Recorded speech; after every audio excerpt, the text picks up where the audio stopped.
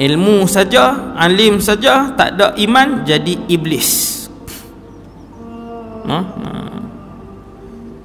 Iblis alim ke ustaz? Pandai sebut kata iblis. Iblis alim, bahkan dia yang paling alim di kalangan malaikat. Lagi tuan-tuan tak tahu, waktu iblis nama dia Azazil, dia beribadat satu saf dengan malaikat-malaikat besar.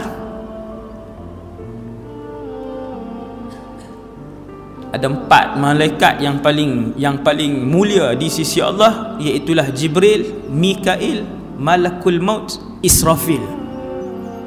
4 ni besar tak usah tanyalah. Besar dia tak usah tanyalah. Malaikat Israfil telinga pi ke bau 70 tahun perjalanan.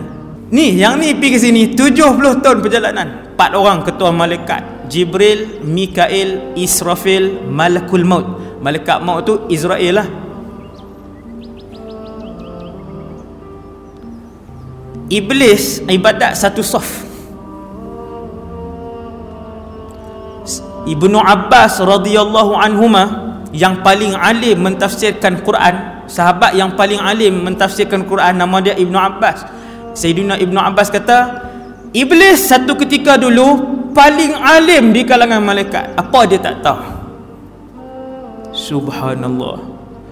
Dia sampai tahap tu dah ustaz? Ya, dia dah sampai tahap ilmu paling tinggi, ibadat paling tinggi. Jatuh dia pada satu tempat yang paling hina di kalangan keseluruhan makhluk Allah Subhanahu wa taala. Wal a'yadzu billah. Jatuh tuan-tuan, jatuh terus.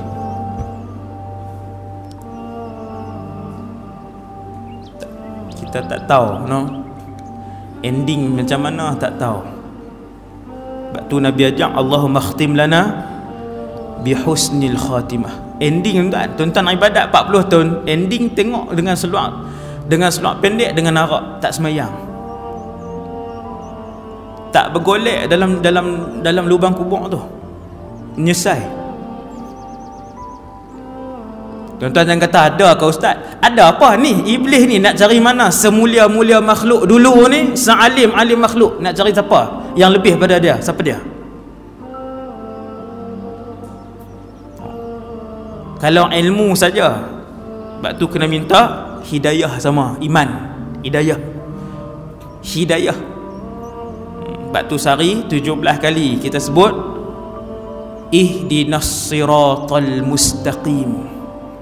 Ihdi tu daripada huda. Huda tu hidayah lah. Dah Islam pasal apa? Duk ihdina lagi. Islam tapi tiap-tiap hari 17 kali ihdinas siratal mustaqim. Ya Allah, tunjukkanlah kepada kami jalan yang lurus. Sebab setiap orang, siapa yang paling dibimbing oleh Allah, siapa yang paling diberi hidayah oleh Allah, dialah yang paling mulia, dialah yang paling berjaya, dialah yang akan mati dalam keadaan husnul khatimah. Tuan-tuan, kita main masjid ni siapa bawa main? Allah. Hidayah lah tu. Hak bawa main masjid ni siapa? Duit kita ke? Banyak orang kaya tak main masjid pun. Cuba cari 10 orang yang paling kaya di Langkawi ni, main masjid tak? Tak main. Cari, tulis, tengok berapa orang hak rajin main masjid. Yang bawa kita main masjid bukan tenaga kita pun, bukan duit ringgit kita pun, bukan kemasyhuran kita pun. Yang bawa kita main masjid ialah Allah Subhanahu wa taala. Kena ada ilmu campur dengan hidayah. Kalau tidak tak selamat juga,